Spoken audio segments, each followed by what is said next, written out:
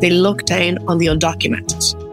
And when I was researching it, it was really upsetting to research it because it's not just the case that, yes, they can leave and they can come back to Ireland, but often if we look at the stories why they left Ireland, there's often a tragic reason behind it. That was Elaine Ní Bhraonáin, advocate for the Irish language, interpreter of Irish America, and mother with a story to tell. And I'm Martin Nutty. And I'm John Lee. Welcome to the Global Irish Nation Conversation here on Irish Stew. This episode of Irish Stew is sponsored by the Irish Heritage Tree Program. Celebrate your Irish roots by planting native trees for family and friends in the beautiful Golden Vale of Ireland. Go to irishheritagetree.com and use the exclusive discount code today. It's IrishStew10 for 10% off. That code again is IrishStew and the numeral 10. Keep the heritage of Ireland green and growing by going to irishheritagetree.com. Hey, welcome back to another episode in our conversation for the Global Irish Nation here on Irish Stew. And today we're going to talk to someone who really is an expert in the different forms of Irishness. And in conversation, she just identified herself as considering herself to be an Irish New Yorker. Where are we going next, Martin? Díoghuit Sean O'Lee agus tá fáilte ró go dtí on podcast. And for those of you that are listening in that don't necessarily understand Irish, Irish is actually not English with an Irish accent.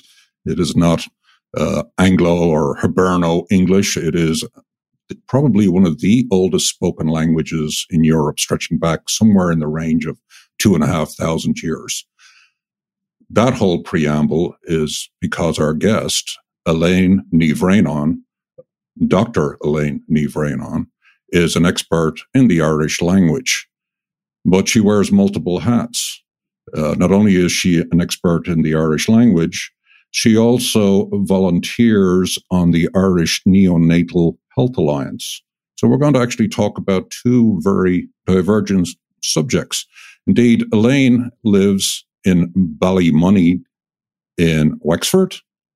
She's originally a Dubliner, but she's also spent an extended amount of time in New York City, where both John and I live. So not only does she wear two hats in her day-to-day activities, she also has experience in living extensively in two different places.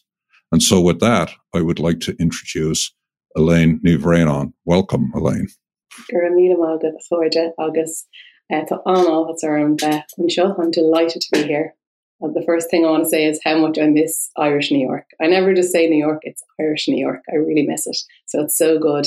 It's so great to be able to connect over the internet. And I really do, social media, for all its bad points, it also has some wonderful points to feel part of that little parochial community that is the Irish in the US.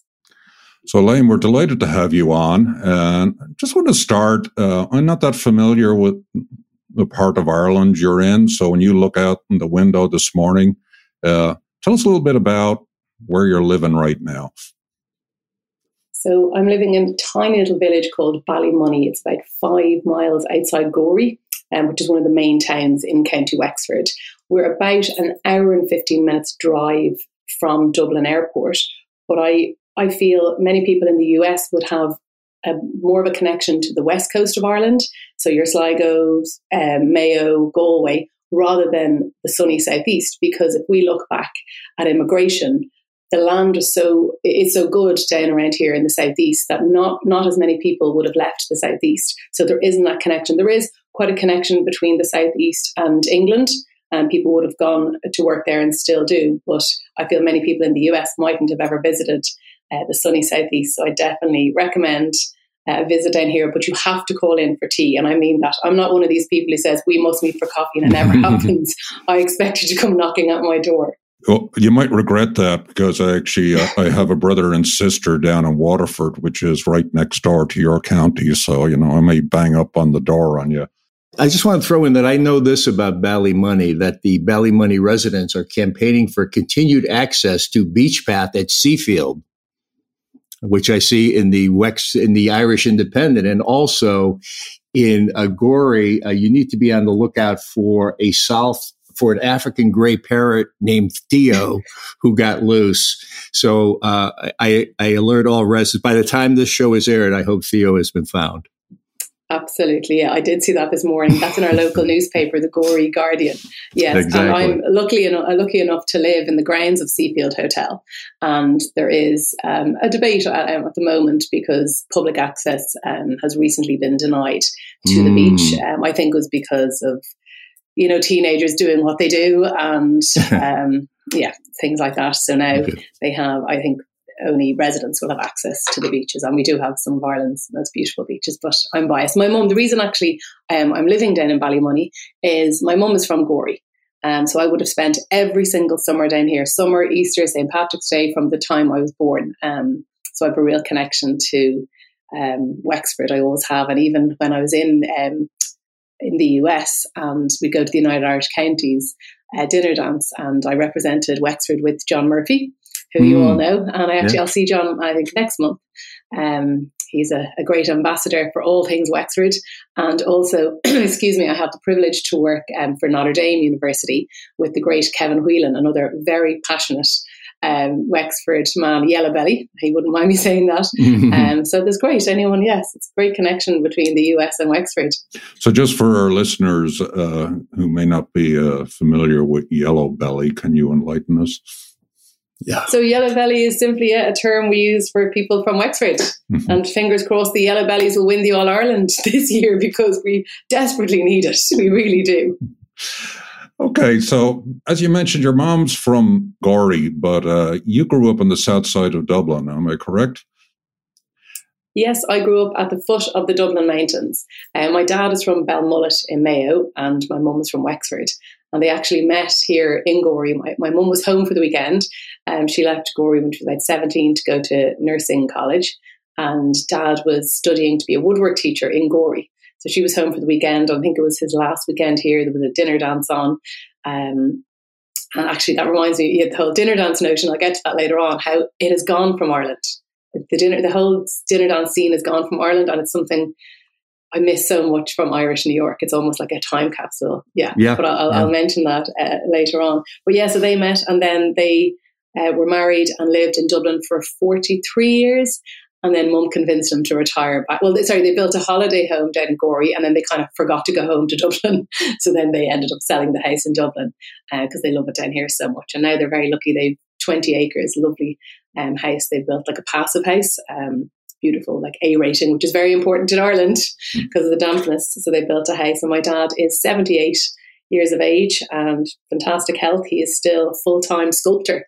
So he has his own purpose-built studio here just outside Gorey. Oh. They live about 20 minutes from me, and they're fantastic. They're like other parents to my children. They're my three little boys. They're actually babysitting right now. They were called in to make sure there'll be no bangs on the door while we record this.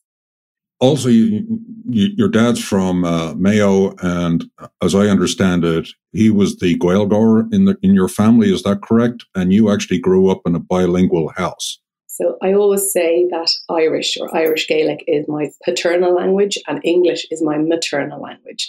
So we spoke Irish like a lot at home, but when you become a cool teenager, the last thing you want to do is be seen to be speaking Irish. It has this whole badge of, back when I was growing up, it might have been like a bit geeky to speak Irish. So although I went to an Irish medium school, when you just want to be the same as everyone else on the street, you don't want to stand out. So Dad would have spoken to me in Irish then, and I would have answered him in English. And then when I got to kind of 20, I didn't care. But so because there was people always in and out of our house, a lot of household stuff would be conducted in English. I'm not trying to say that it was, we just spoke Irish to one another, but there was always an Irish background. Even last night, would you believe, I'm not just saying this, I dreamt in Irish.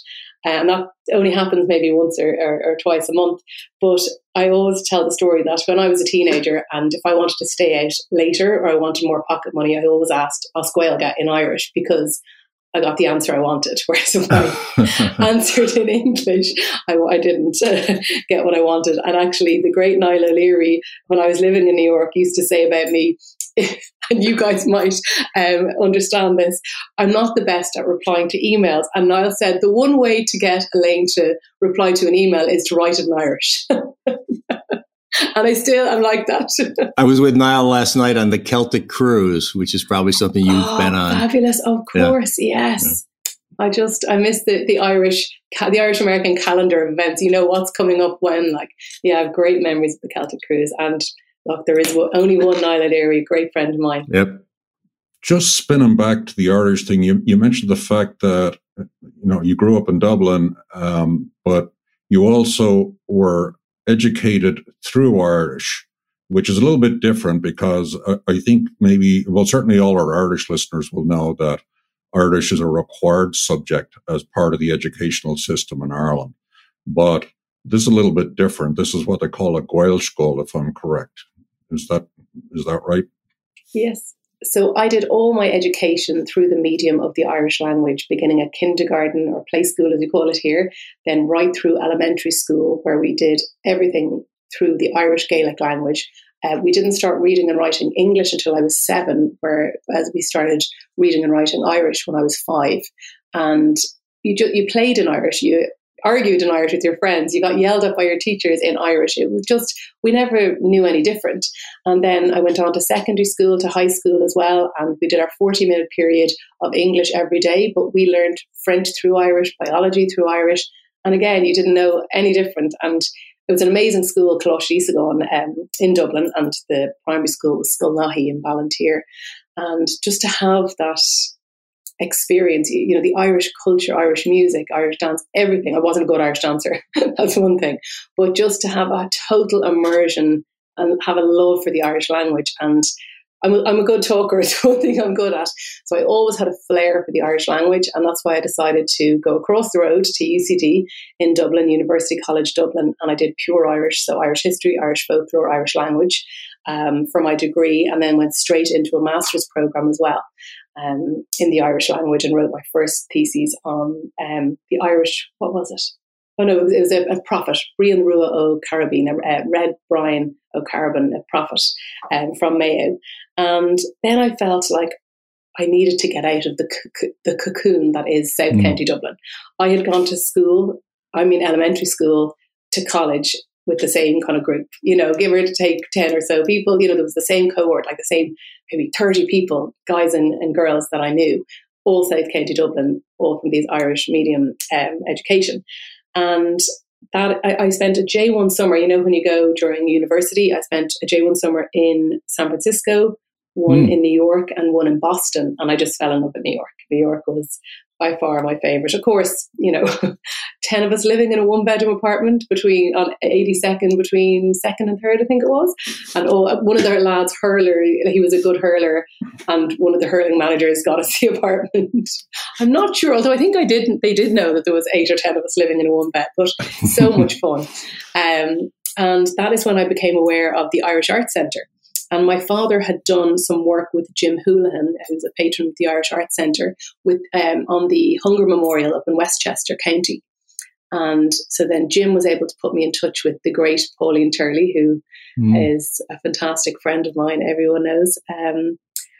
A fantastic person in Irish America. And I was lucky enough to get a volunteering teaching position. So it was a non-paid, this is back in 2003. So if you imagine, it was a very different place. New York was then, still recovering from 9/11. Obviously, we're still all recovering, but it was 2 years afterwards, and the economy wasn't great. So I was very lucky to get this teaching position, non-paid, voluntary, but it meant that they were willing to sponsor my visa.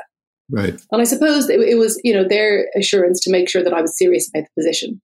And I had great experience teaching there with Alexi. He taught there for many years. And I, of course, went for a year and stayed 10, my poor mother. And it was, honestly, I feel like I grew up in New York, because it was the most formative 10 years of my life. Because if you grew up in the same place as I had in South County Dublin, when I moved to New York, it was kind of the first time you bought I bought toothpaste for myself. So I really almost feel I became an adult. It was the first time I lived on my own. It was the first time, when I went for J1 summers before, it was 3 months, so it wasn't the same. Whereas this was like an indefinite amount of time.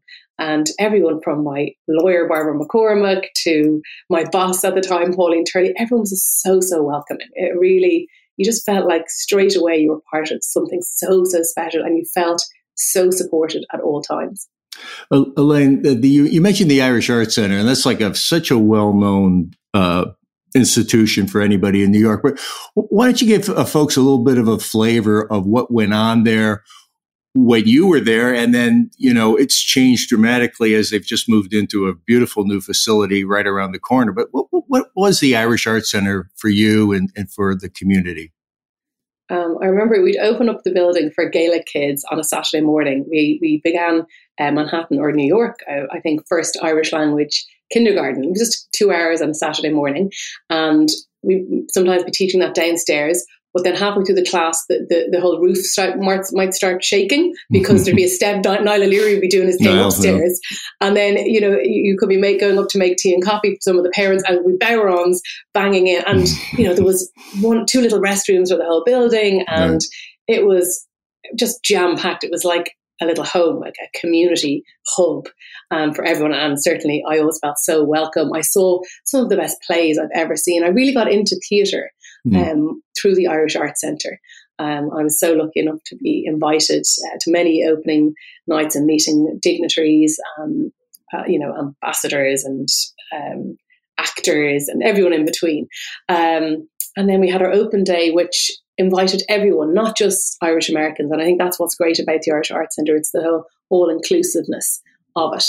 The Irish Arts, it's you get what you give. If you're willing to get involved, you really can reap the benefits of it. And I was lucky enough last December 2021, to go over for the official opening and the gala, which was so emotional. It really was, to see it. We heard for so long about this building and the capital campaign and the Irish government and the US or the New York politicians and stuff raising millions upon millions. And finally to see this centre opening its doors was, because the Scandinavian Centre or the French Centre have these beautiful headquarters. And it was, and I'll be honest, an embarrassment to kind of, then we'll have dignitaries coming to visit the Irish Arts Centre. Or will you come in the side door and that loo might be blocked, so you have to use the one upstairs? Just I'm being totally honest. There might be a little mouse. We all know what New York is like. Also, not Park Avenue. Definitely it's sort of a neighborhood of, exactly. I mean, I think it's like a lot of New York's improving rapidly, but back then it was, gas stations and kind of the industrial backlot of New York. But I'm delighted they didn't move. I think it would have been sold out if they had moved to, Museum Mile or anything like that, because it's where Hell's Kitchen is such an important part of Irish immigration and its story. So I'm delighted. We'll talk a little more about your thesis, or maybe we'll just kind of weave it in as we go along here. But you talk about looking at Irish identity through the lens of the organizations that the Irish join. And that's the trail I was on. I was finding my way into the Irish Business Organization, the Irish Network, the Irish International Business Network, Irish American Writers and Artists, all that. So what was, tell us a little bit about the communities that you were able to tap into, and what did you learn about them? When I moved over, I just could not believe straight away. It's like, what county are you from? And I always say it depends who's asking.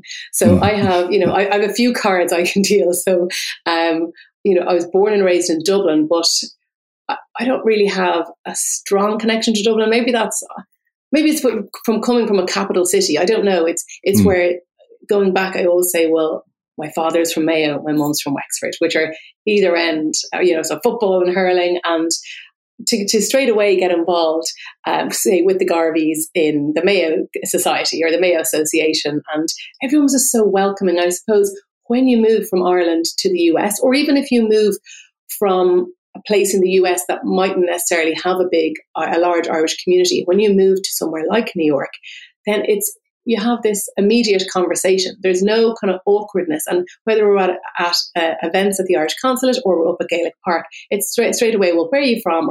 And how did you come to be here? whether you've moved from Michigan or moved from Mayo. Right. It's this just connection that we all have. And what I looked at, so I didn't realize until about maybe 3 or 4 years into my time in New York, how there was almost like a hierarchy and people, and I'm going to be totally honest, because this is what I want to write about. I've written my PhD, the academic book, but I want to translate that now into kind of a readable book for everybody, for the Irish community in the US. And by going to events, people are seen at events, they seem to be more active, but then there are other people who might be a bit shyer, or for some reasons, maybe they're undocumented and can't attend the events, as many events as they would like to. So I kind of looked at that. And also, I'll be honest, some Irish-born people might look at a third or fourth generation Irish American and mock them and kind of say, well, they're not really Irish. They think they're Irish. And that just makes me so annoyed. But then at the same time, you might get a fourth generation or third generation Irish American who looks down, this is very serious, they look down on the undocumented. And I mean, the undocumented, it's not just, when I was researching it, it was really upsetting to research it, because it's not just the case that, yes, they can leave and they can come back to Ireland, but often if we look at the stories why they left Ireland, there's often a tragic reason behind it, whether it's from a broken home. I don't mean where parents divorce, I mean a dysfunctional home completely, where there is no kind of foundation there, that there's no home to go to. There might have been substance abuse, either the parents or them. They might have committed a petty crime. And in Ireland, everyone knows everyone. Whether you're in Belfast or Cork or whatever, everyone knows anyone. So it's very hard to kind of reinvent yourself. So if you're branded with the shoplifter, or you got pregnant at 16 or whatever it is, it's kind of, that stigma is attached to you for the rest of your life. And maybe, so sometimes it's not just because they want to earn tax-free money over in the US and stuff, it's because of another reason. So it was tough interviewing the undocumented, and I made sure to go through the Irish Lobby for Immigration Reform with help, to act as a gatekeeper, to always keep them safe from an ethical point of view, because academically I had to do that, and to use pseudonyms. But this was pre-COVID when I did all my interviews, and talking to someone who had to Skype home to Sligo to watch their dad's funeral, it's just heartbreaking. And I didn't say it to that person at the time, but I almost felt like, I don't know if they had accepted the fact that their loved one had passed, because they haven't been home to mourn in their house, to have a cup of tea without that person there with them. And also for weddings, because then airfare is somewhat affordable now, and we all think nothing of popping on a plane, let's be honest. And I remember the lovely Sheila Lynott, and it's in my PhD, when Mayo, poor Mayo, God help us, but Mayo at another All-Ireland, and it was a draw, and then the All-Ireland was replayed, and someone like Sheila or Dave McCormick, my other good friend, they can pop home for both, in the space of 2 weeks, whereas for an undocumented person, there is this kind of resentment towards maybe people who have visas, or people who can just come and go as they please through, the US immigration control on their EI 109 or whatever the flights are. I think a lot of Americans would be surprised at the notion of undocumented Irish.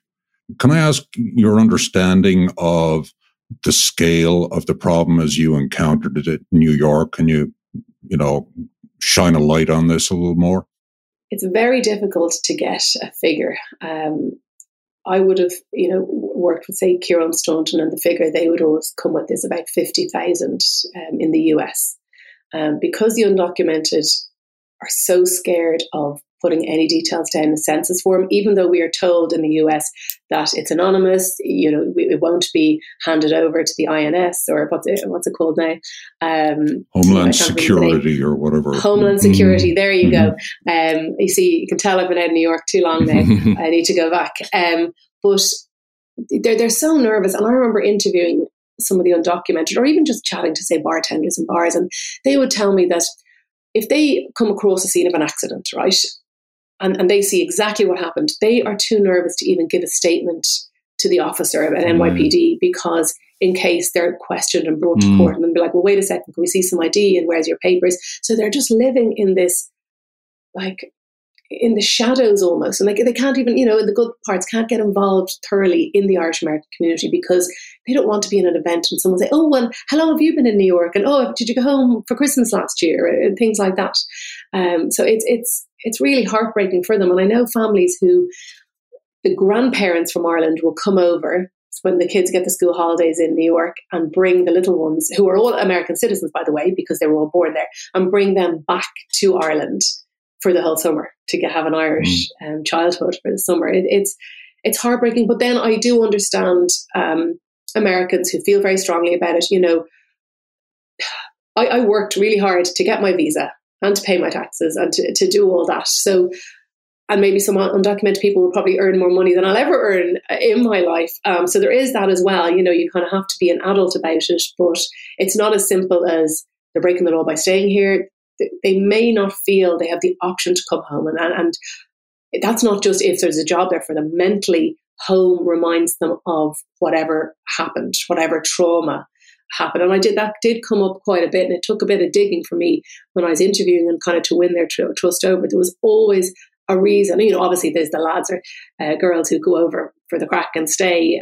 But there are pathways to citizenship as well. If you're willing to kind of say, right, here we go, there are definite pathways. And I do know people as well who become US citizens. And I'm not talking about marrying someone. I'm not talking about that. I'm talking about being legitimate and working your way up and getting sponsorship through a company. And then it often involves them coming back home to Ireland for maybe 2 years. But if they're serious about it, then they will, and then get sponsorship and move back over.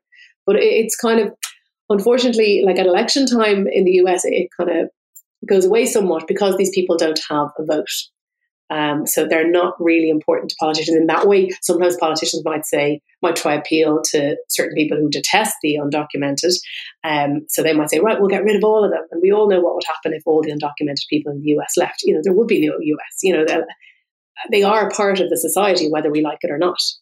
Touching on another aspect of how you've looked at the Irish identity, and I'm looking at your thesis here, which maybe I'm getting into a little sooner than we planned, but you talk about the boundary markers that characterize different Irish identities. And these are all this is sort of the subtext of Irish Stew. A lot of times we don't go at it quite as directly, or we never use that term, but what do you mean by boundary markers, and how did you see that play out? A certain cohort of people might have like their Irish outfits that they wear to an event. People who, the more detached someone is maybe from Ireland in that, say if it was a great grandfather, or maybe it's such a tenuous link that they can't actually have a link, but they feel there's a link, that they often feel the need to wear, like I'm looking at you guys now, you have a grey shirt on and you've like a maroon shirt on, but I maybe feel if you didn't have a real connection, and this is actually a very interesting point, if you didn't have a specific link to Ireland, you might have come on with some kind of an Irish sweater. I'm not making fun of anyone who wears Irish sweater. It's not that at all. But it's that feel you want to maybe justify to yourself. It's like, and you want to express, you have to express your ethnicity in another way because you guys have Irish accents, straight away, no one's going to challenge it. So therefore, you mightn't call your child or your dog with an Irish name, but someone who mightn't have a direct lineage to Ireland might, I don't know, call their dog Guinness or definitely feel the need to call their kids Irish names. But then that also might be a little Irish tartan, or the bows in the child's hair. It could be a cladded door knocker. I've gone to houses where the placemats when I'm having dinner. This is when I was interviewing people, and they didn't realise that I was taking notes. And I told them I'm going to take notes of everything. The doors of Dublin. The beautiful Georgian doors. So the placemats might be the doors of Dublin placemats. Whereas in Ireland you mightn't see that in a house. So it's like, come over here and they'll buy stuff, and it's all that to express their identity. And it is so fascinating for me to see the different, it's the more disconnected they might feel to Ireland in because they mightn't be able to claim an Irish passport, for example, the more effort that they make having an Irish water bottle, for example, with some Irish Celtic design. Mm-hmm. Another thing is we often talk to people who come over from Ireland, and the last thing they want to do is be with Irish people. They want to break out on their own. They don't want to be in the Irish community anymore. And a lot of them find their way back. I knew what you were going to say. That's fine for, a year or so, but just, I think after a while, whether it's through work or through romance or through just socializing, they'll just find their way back. They mightn't be fully immersed, but they might dip in and out of it, which is completely natural. But I also think it's a kind of an age thing. And I think you don't really look at your identity maybe until you get to an age where you're having kids, or else what I almost saw with, it's like a hierarchy of needs. Like once, when you're 20s and 30s, you're working. And then when you get kind of comfortable, you start going, well, what are my interests? I'd like to take up golf, and I'd like to research that bit of my family history. And then we find the really fascinating thing where someone might be 1/8 Polish, 1/8 French, 1/8 Irish, and then lots of other 1/8s. But for some reason, and that's what I looked at in my PhD, why people chose and still continue to choose, why they choose Irishness. I feel it's because we're an easy ethnicity to be affiliated with. I don't mean easy in the sense of we're all welcoming and everyone's welcome. Of course we are, that is true as well, but we've never colonized anyone. So Ireland has never colonized another country. We're neutral and we're very welcoming. We're the most beautiful country in the world, of course, and we're known worldwide. I mean, Kerrygold butter is sold in Japan. Why is that? Because it rains so much. We're the happiest cows in the world. Absolutely. You could be a spokesperson for Bord Bia.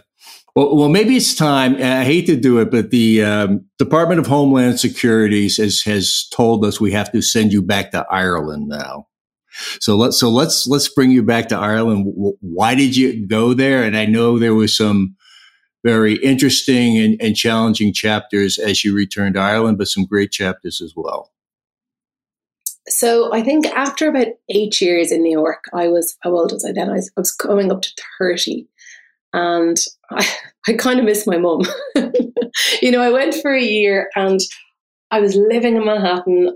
Myself and Pauline Turley were living together for 5 great years. Oh. I was writing for the Irish Echo newspaper. I was teaching for the City University of New York. I was teaching for the Irish Arts Centre. I was teaching for Cultus Kiltary Éireann. I was teaching out in a pub in Queens. I was teaching for the Irish Centre in Long Island City. And New York, I'm being honest, is like a merry-go-round. You kind of need to, as in Irish New York, Irish America, that full on, you're out 7 nights a week, morning, noon and night sometimes. And you need to know when to step off that merry-go-round. And I was researching and saying, I'll just go to a few more events and then I'll start writing my thesis and then I'll start writing my thesis. And it never happened, which is why the PhD took me so long to write. And I really feel I needed that disconnection from Irish America to look at, to view Irish America. I needed to stand back and look at it from afar. And it took me about 2 years to find the right Irish teacher to take over my jobs and things like that. And I think because the world is so accessible now, I was back and forth. And then we decided, my husband Dean and myself decided to settle in Ballymoney, and then we wanted children, and then the children came along. And he still encourages me to go back to New York very often. But I think I always felt it's either a case I was going to move kind of upstate or out to the suburbs of New York, or move home to my mum and dad, and I don't mean we live 20 minutes away and I don't see them every single day, but I see them an awful lot. And I wanted to move home while they were still young enough. I didn't want to move home to look after them and they might know who I am, you know what I mean, if I left in maybe 20 years more or whatever. And I think, a lot of my friends in New York would have spoken about, and it's in my piece as well, getting that phone call. And when you're in New York, sometimes if your phone rings at a strange hour, we all go, uh-oh, something's wrong. With an Irish number on it, something is wrong. And I just felt it was the right time to move home. But when I went back in December 2021, straight away, I just felt so at home. And I really feel that my time in New York isn't done. I absolutely feel at home there. I feel so welcome there. There's something about it. It's so hard to describe to someone who hasn't had the experience of living within the Irish American community and feeling so at home in a place. And it's not just the events. I mean, it's not the drink or anything like that. It's just, I don't know, it's that community, parochial. And look, there's the same little quabbles between this organization and this as you'd get with any community. That's what makes it so exciting. But I just felt it was, raising kids as well. It wasn't going to be a runner for us in Manhattan anyway. So I just really felt it was the right time to move home. And honestly, if I'd stayed there, I'm not sure if the PhD would ever have got finished because of the events every night of the week from, I don't even want to mention, I'll be here all day.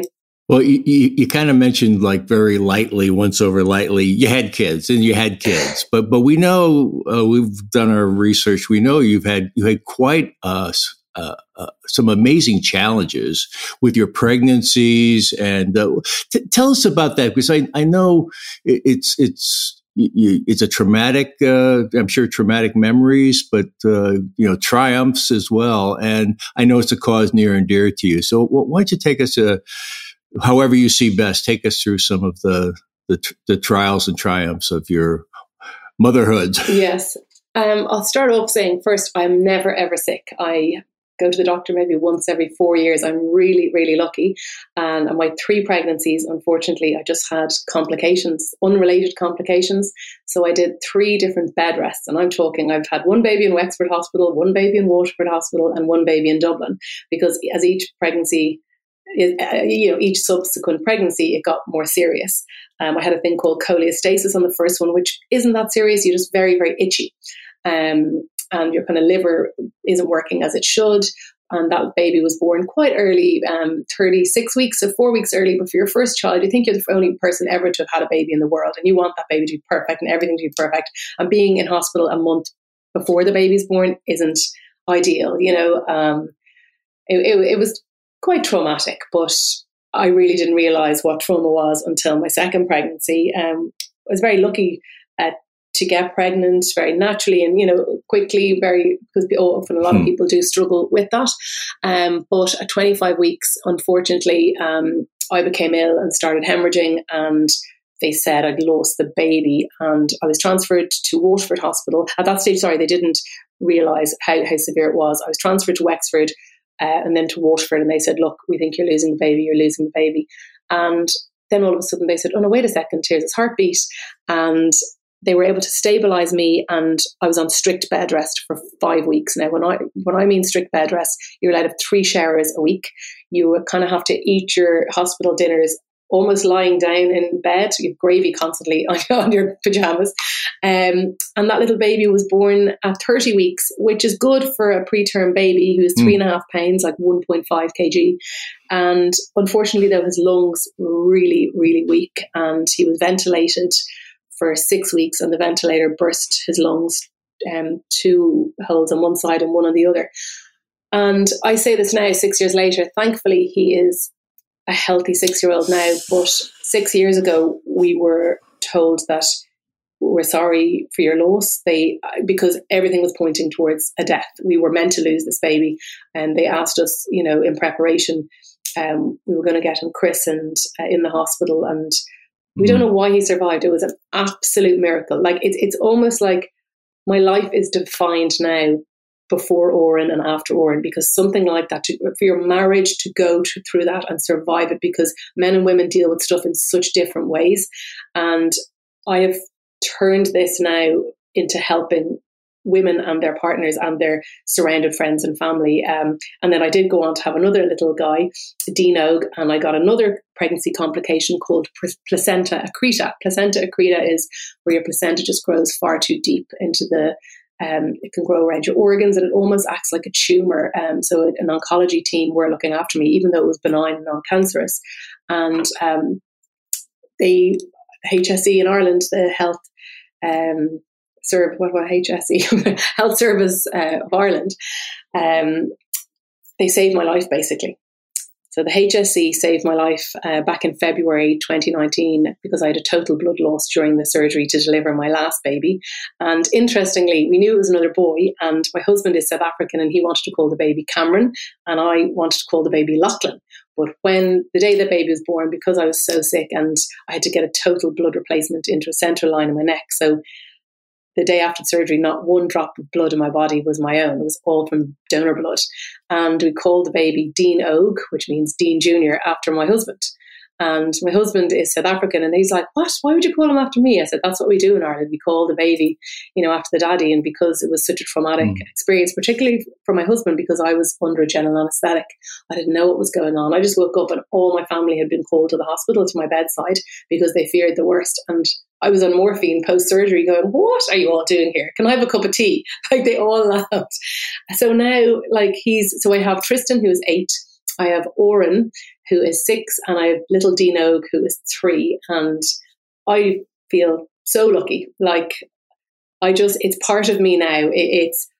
The lows I've experienced in life are so bad. Nearly like I almost know what it feels like to lose a child, because we had that conversation, were we going to bury him in the Angel Garden at Waterford Hospital, or were we going to bury him in Gorey Cemetery with my grandmother? And to have that, to organise your own child's funeral, or to begin preparing, and then when it doesn't happen, you still have to deal with the trauma of it could have.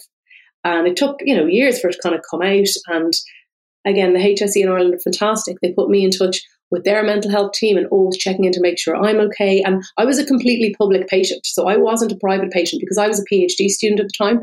So it was completely public. And often the HSE, people yell about them and give out about them all the time. But I am a success story. I wouldn't be here if it wasn't for them. I wouldn't be here if it wasn't for the blood donors in Ireland who give their blood every year.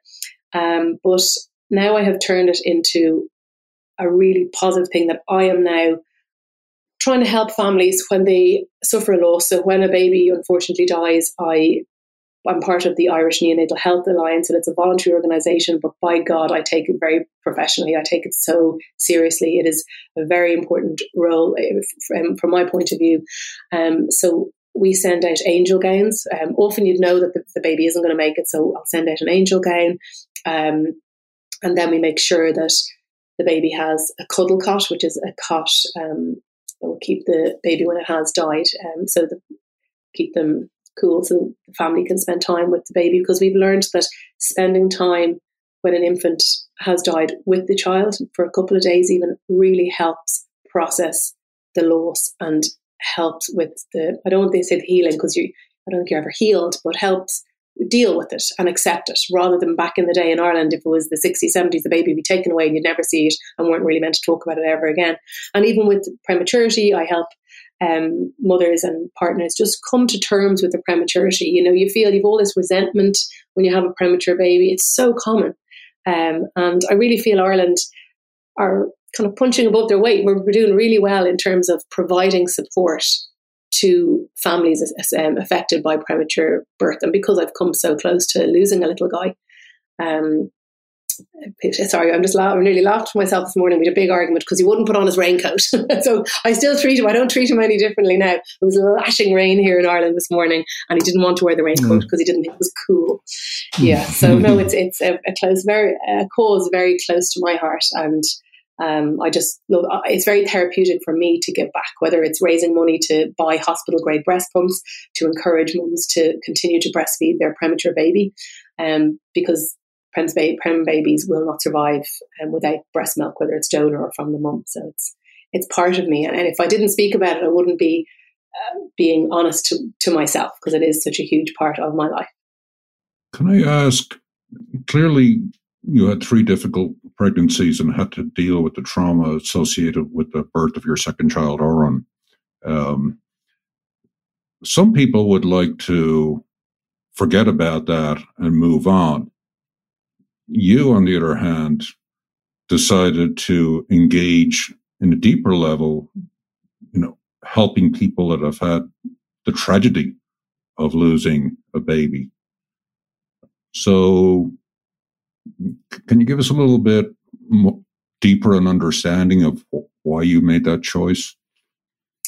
When I got Oren home from the hospital, so he was due at Halloween, and we went into hospital the 10th of July, and he was born the 10th of August. And when I got him home on his due date, it was so scary. It wasn't like big celebrations when we got him home. You're told when you're leaving the hospital, after you do your CPR course in the hospital, you have to do CPR with little fingers, not with your fists. And they said a broken rib is better than a deceased baby. So, and they told us, prem babies until they're 1 are 5 times more likely to die of cot death. So it's not like you just go home and say, woohoo, he's fine now. We had apnea monitors. He was quarantined at home for 9 months. So even though we got him home in October, he wasn't allowed out till after St. Patrick's Day. And I feel because of COVID now, yes, we understand quarantine, but back then maybe people thought I was being a bit high maintenance, a bit precious, but I wasn't. It was just the way. And I remember approaching Mandy Daly, the head of the Irish Neonatal Health Alliance.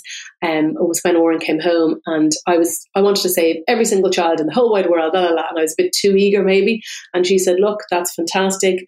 I'll meet with you, but it would be another year or 2 until we'd allow you to give back. And people often, if they've come through cancer, they want to give back straight away because they've all this almost like survivor's guilt, or I don't know what the word is, but you want to just help. You don't want anyone to have to go through what you've just gone through. And I really feel it was Mandy asking me to wait a second, just calm down, take a step back. And then in a year or 2, if you still feel as enthusiastic about it, and of course, thankfully I was, and it's just, I don't get paid for it. And I also work with Placenta Accreta Ireland. We do a lot of research into placenta accreta. But it's a really important part of my life and my journey. And I don't want to sound like Oprah Winfrey saying that, but it's almost just a natural progression. It's a natural way for me to heal, because I know I can protect people. Not everyone needs to know the ins and outs of premature birth or premature death when a prem baby dies. But I can help make it, even it's the littlest, tiniest gestures that can have such a huge impact. I know, and it's very upsetting to talk about, and maybe the listeners will find it very upsetting, but I know a girl who had to bury her little daughter in doll's clothes because there was no little gown to bury the child in. So now people donate the wedding dresses to us, and we have seamstresses, and they make beautiful little gowns little gowns with lace and Celtic designs, and we give them to mums who have lost a baby so they can bury their child in a dignified way. It's a difficult subject for me to even contemplate, and I think I would say on behalf of my listeners, we're glad there are kind folks out there like you that are willing to do this kind of challenging work. And I'd also add that in my view, that I think what makes life meaningful is connecting with others around us, whether that's during their difficulties or whether that's in their best of days. It is, in my view, what makes life worth living, because community is, we're designed to do that. We're designed to connect. And people, in my experience, that lead the happiest of lives are those that, extend themselves to others and help others. So thank you for that. But I'm going to switch back now to the Irish language side of your life, because now you're back in Ireland, but you have chosen to continue to engage with the American community by teaching students from Notre Dame, as they say here, or they would say in Ireland, Notre Dame, but in America it's Notre Dame University, which is in Indiana. You've chosen to educate them in Irish. And let me ask the question, why would American students feel the need to learn Irish? So I was lucky enough to get a job teaching Irish for Notre Dame University here on Merrion Square in Dublin, near Holles Street. And Kevin Whelan runs the program there. And I missed New York and I missed the US so much when I moved home. So this job was just perfect for me because I have the best of both worlds. I can be in Ireland, but have exposure to Americans and feel part of the Irish American community still. So our students come, usually it's for a semester, it's a study abroad semester. We do have some year-round students as well, but most come for the semester. So we've just said goodbye to our spring kids. They left maybe 2 weeks ago. And when they're here, they will study at UCD, Trinity or DCU, and they'll continue studying whatever major and minor they're doing back on campus in South Bend in Indiana.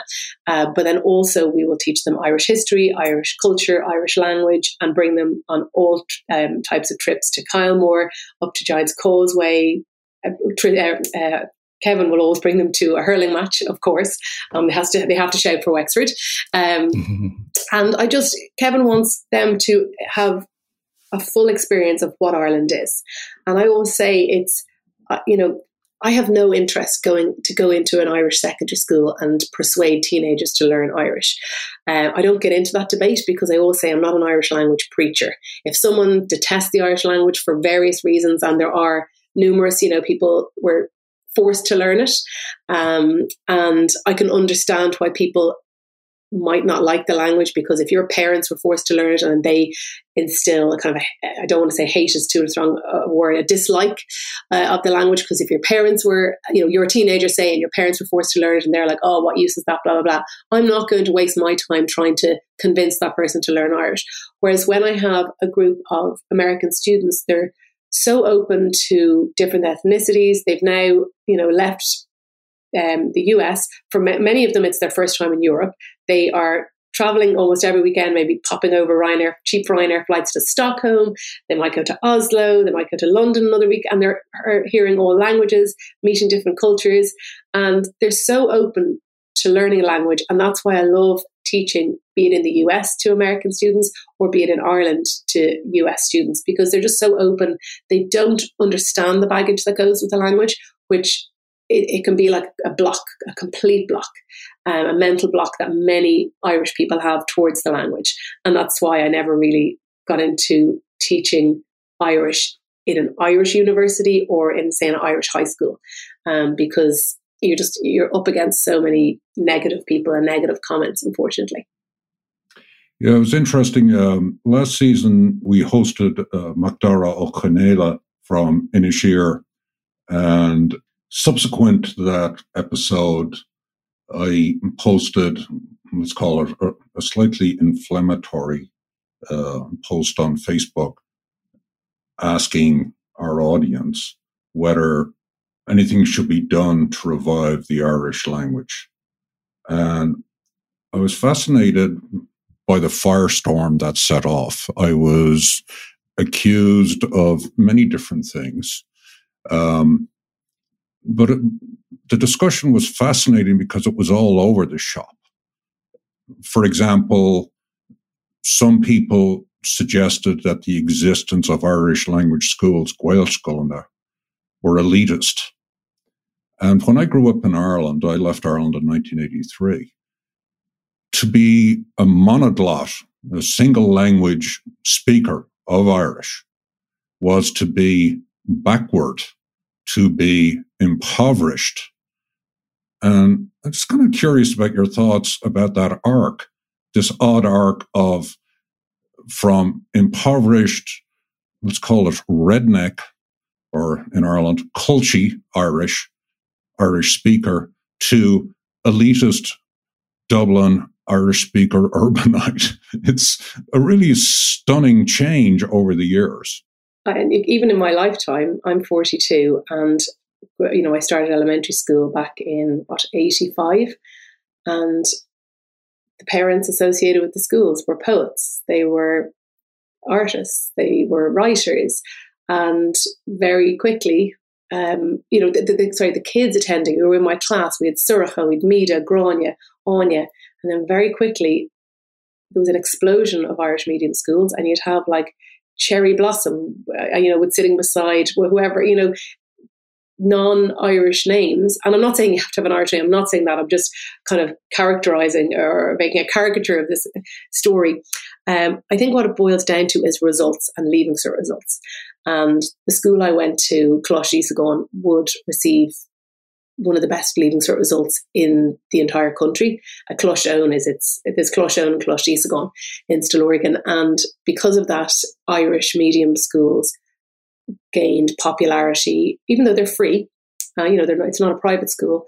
It gained popularity because it was like, okay, if I can get my child in there, chances are they're going to get a good leaving cert. And then the demand became much, much more, and the competition became fierce. Even now, I always get letters, or emails. Any chance you can help me get my kid into the school? They're oversubscribed. You can't. There's waiting lists. Although I think they're doing away with that now in Ireland. You can only apply the year before. It's changing all the time. So I think it's all down to leaving cert results and kind of status symbol. People want to say my child goes to such a school, and I've even found it on my own CV. It's an opener. I didn't realise even outside of Ireland how much weight it carries. I suppose in the US it would be the same as having, say, Notre Dame or an Ivy League school on your resume. It's a status symbol almost. I mean that. I don't mean that in a negative way. It's a badge of honour. Yeah, it's kind of a facet of somebody's identity, I would say, going to an all-Irish school. Now, interestingly, my father went to Coláiste Mhuire in Dublin, which was one of the original Gael Scoilna. And my older brother, who lives in North County Dublin, is also a Gaeilgeoir. He chose to do that actually by the time, but when he was a young adult, he decided to make an effort to speak Irish. So he spoke to his children in Irish while their mother spoke English. And so they were raised in a bilingual household. And his children also, the two oldest, went to Coláiste Mhuire in Dublin. So we have a grandparent and grandchildren all going through the same school. So it's been fascinating to watch their development and the ability that they show in learning many other languages. So within that small family of 4 children, we have not only Irish fluency, but we also have Italian, we also have German, we also have French. And so there's something to be said for this experience and raising one's children in a bilingual environment. And I'm guessing that's probably what you do is with your children. You said your husband is South African. So how's his Gaeilge or Irish? His Gaeilge is actually, it's good. He can, if I'm nagging him and I'll be like, oh, can you do that? He'll be like, Carcalor, okay. He knows, a few words. But honestly, any day we could have, if he's on the phone to his twin brother, he could be speaking Afrikaans when he doesn't want me to understand it. Then all our kids were also given Zulu names by his kind of like, she's been with them for years, this lady who lives with them, Zanelli, and they all have Zulu names. So particularly our middle guy, Amandla, is like Health Amandla is the Zulu. We have Sipo as well, which is Tristan. They all have Zulu names, and then a lot of Gaeilge. But interesting enough, I didn't send my kids to an Irish medium school only because, so where we live in Ballymoney, it's like Postman Pat. Do you remember the cartoon Postman Pat? And they attend a school right on top of a tiny little hill. And they get to go this little country road. And that school, it's very close. It's like a 5-minute drive, even less, from our house. And the school is right across the road from the GAA club, and then the church is right there as well. So it's a proper little Irish childhood. For me to get to the Gael school would be quite a mission because it's just logistically not easy, and particularly when I'm on my own, 3 of them, and at the moment I have 3 different pickups and stuff. But we do speak a lot of Irish at home, and I'd yell at them as Gaeilge sometimes. And it's interesting. Pauline Turley used to laugh at me so much. If I see something about to happen, like an accident about to happen, I always say, "Be Cormac," which means be careful. And I remember roller skating with her years ago in Central Park, and is it after 10 when they open up the traffic? And I screamed at her. Now, Pauline didn't speak any Irish because she grew up in Newry. And I was like, "Be Cormac." And she said in her Newry accent, "If I am going to get knocked down, can you say it in English rather than Irish?"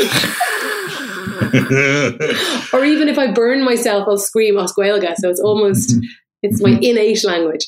Now, the good news is actually, if you do go back rollerblading in Central Park, there is no longer any traffic on the ring road around Central Park. Great. There you go. I think my rollerblades days are over. You just dated yourself and your experience in New York. But we're getting to that point in the podcast where we've really enjoyed this conversation, but it is time for our friend, the Seamus plug. So this is an opportunity for you to tell us about something that you're involved in or something that you're interested in promoting. So go ahead. I suppose what I'm working on is translating converting my PhD thesis, The thesis is entitled The Negotiation of an Irish Identity in New York City. And I'm going to make that into a readable book, because a PhD thesis is very weighty. It's a lot of theory. People mightn't sit down. It's not really a coffee table book that you're going to flick through.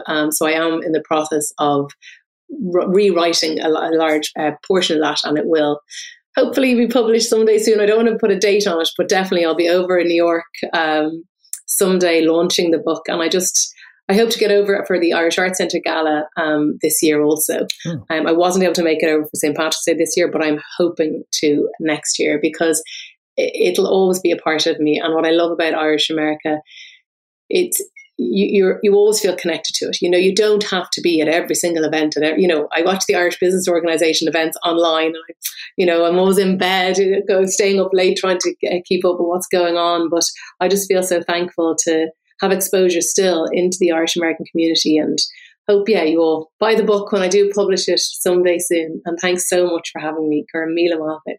Tá fáilte ród, and thank you so much for coming on. John and I think I could speak for John, and he'll chime in, really enjoyed this conversation, kind of touched us, and I know our listeners will enjoy your thoughts on the Irish American community, about the language, and your wonderful work in supporting families that are struggling with loss of a premature child or struggling to come to terms with the difficulties associated with taking care of a premature child.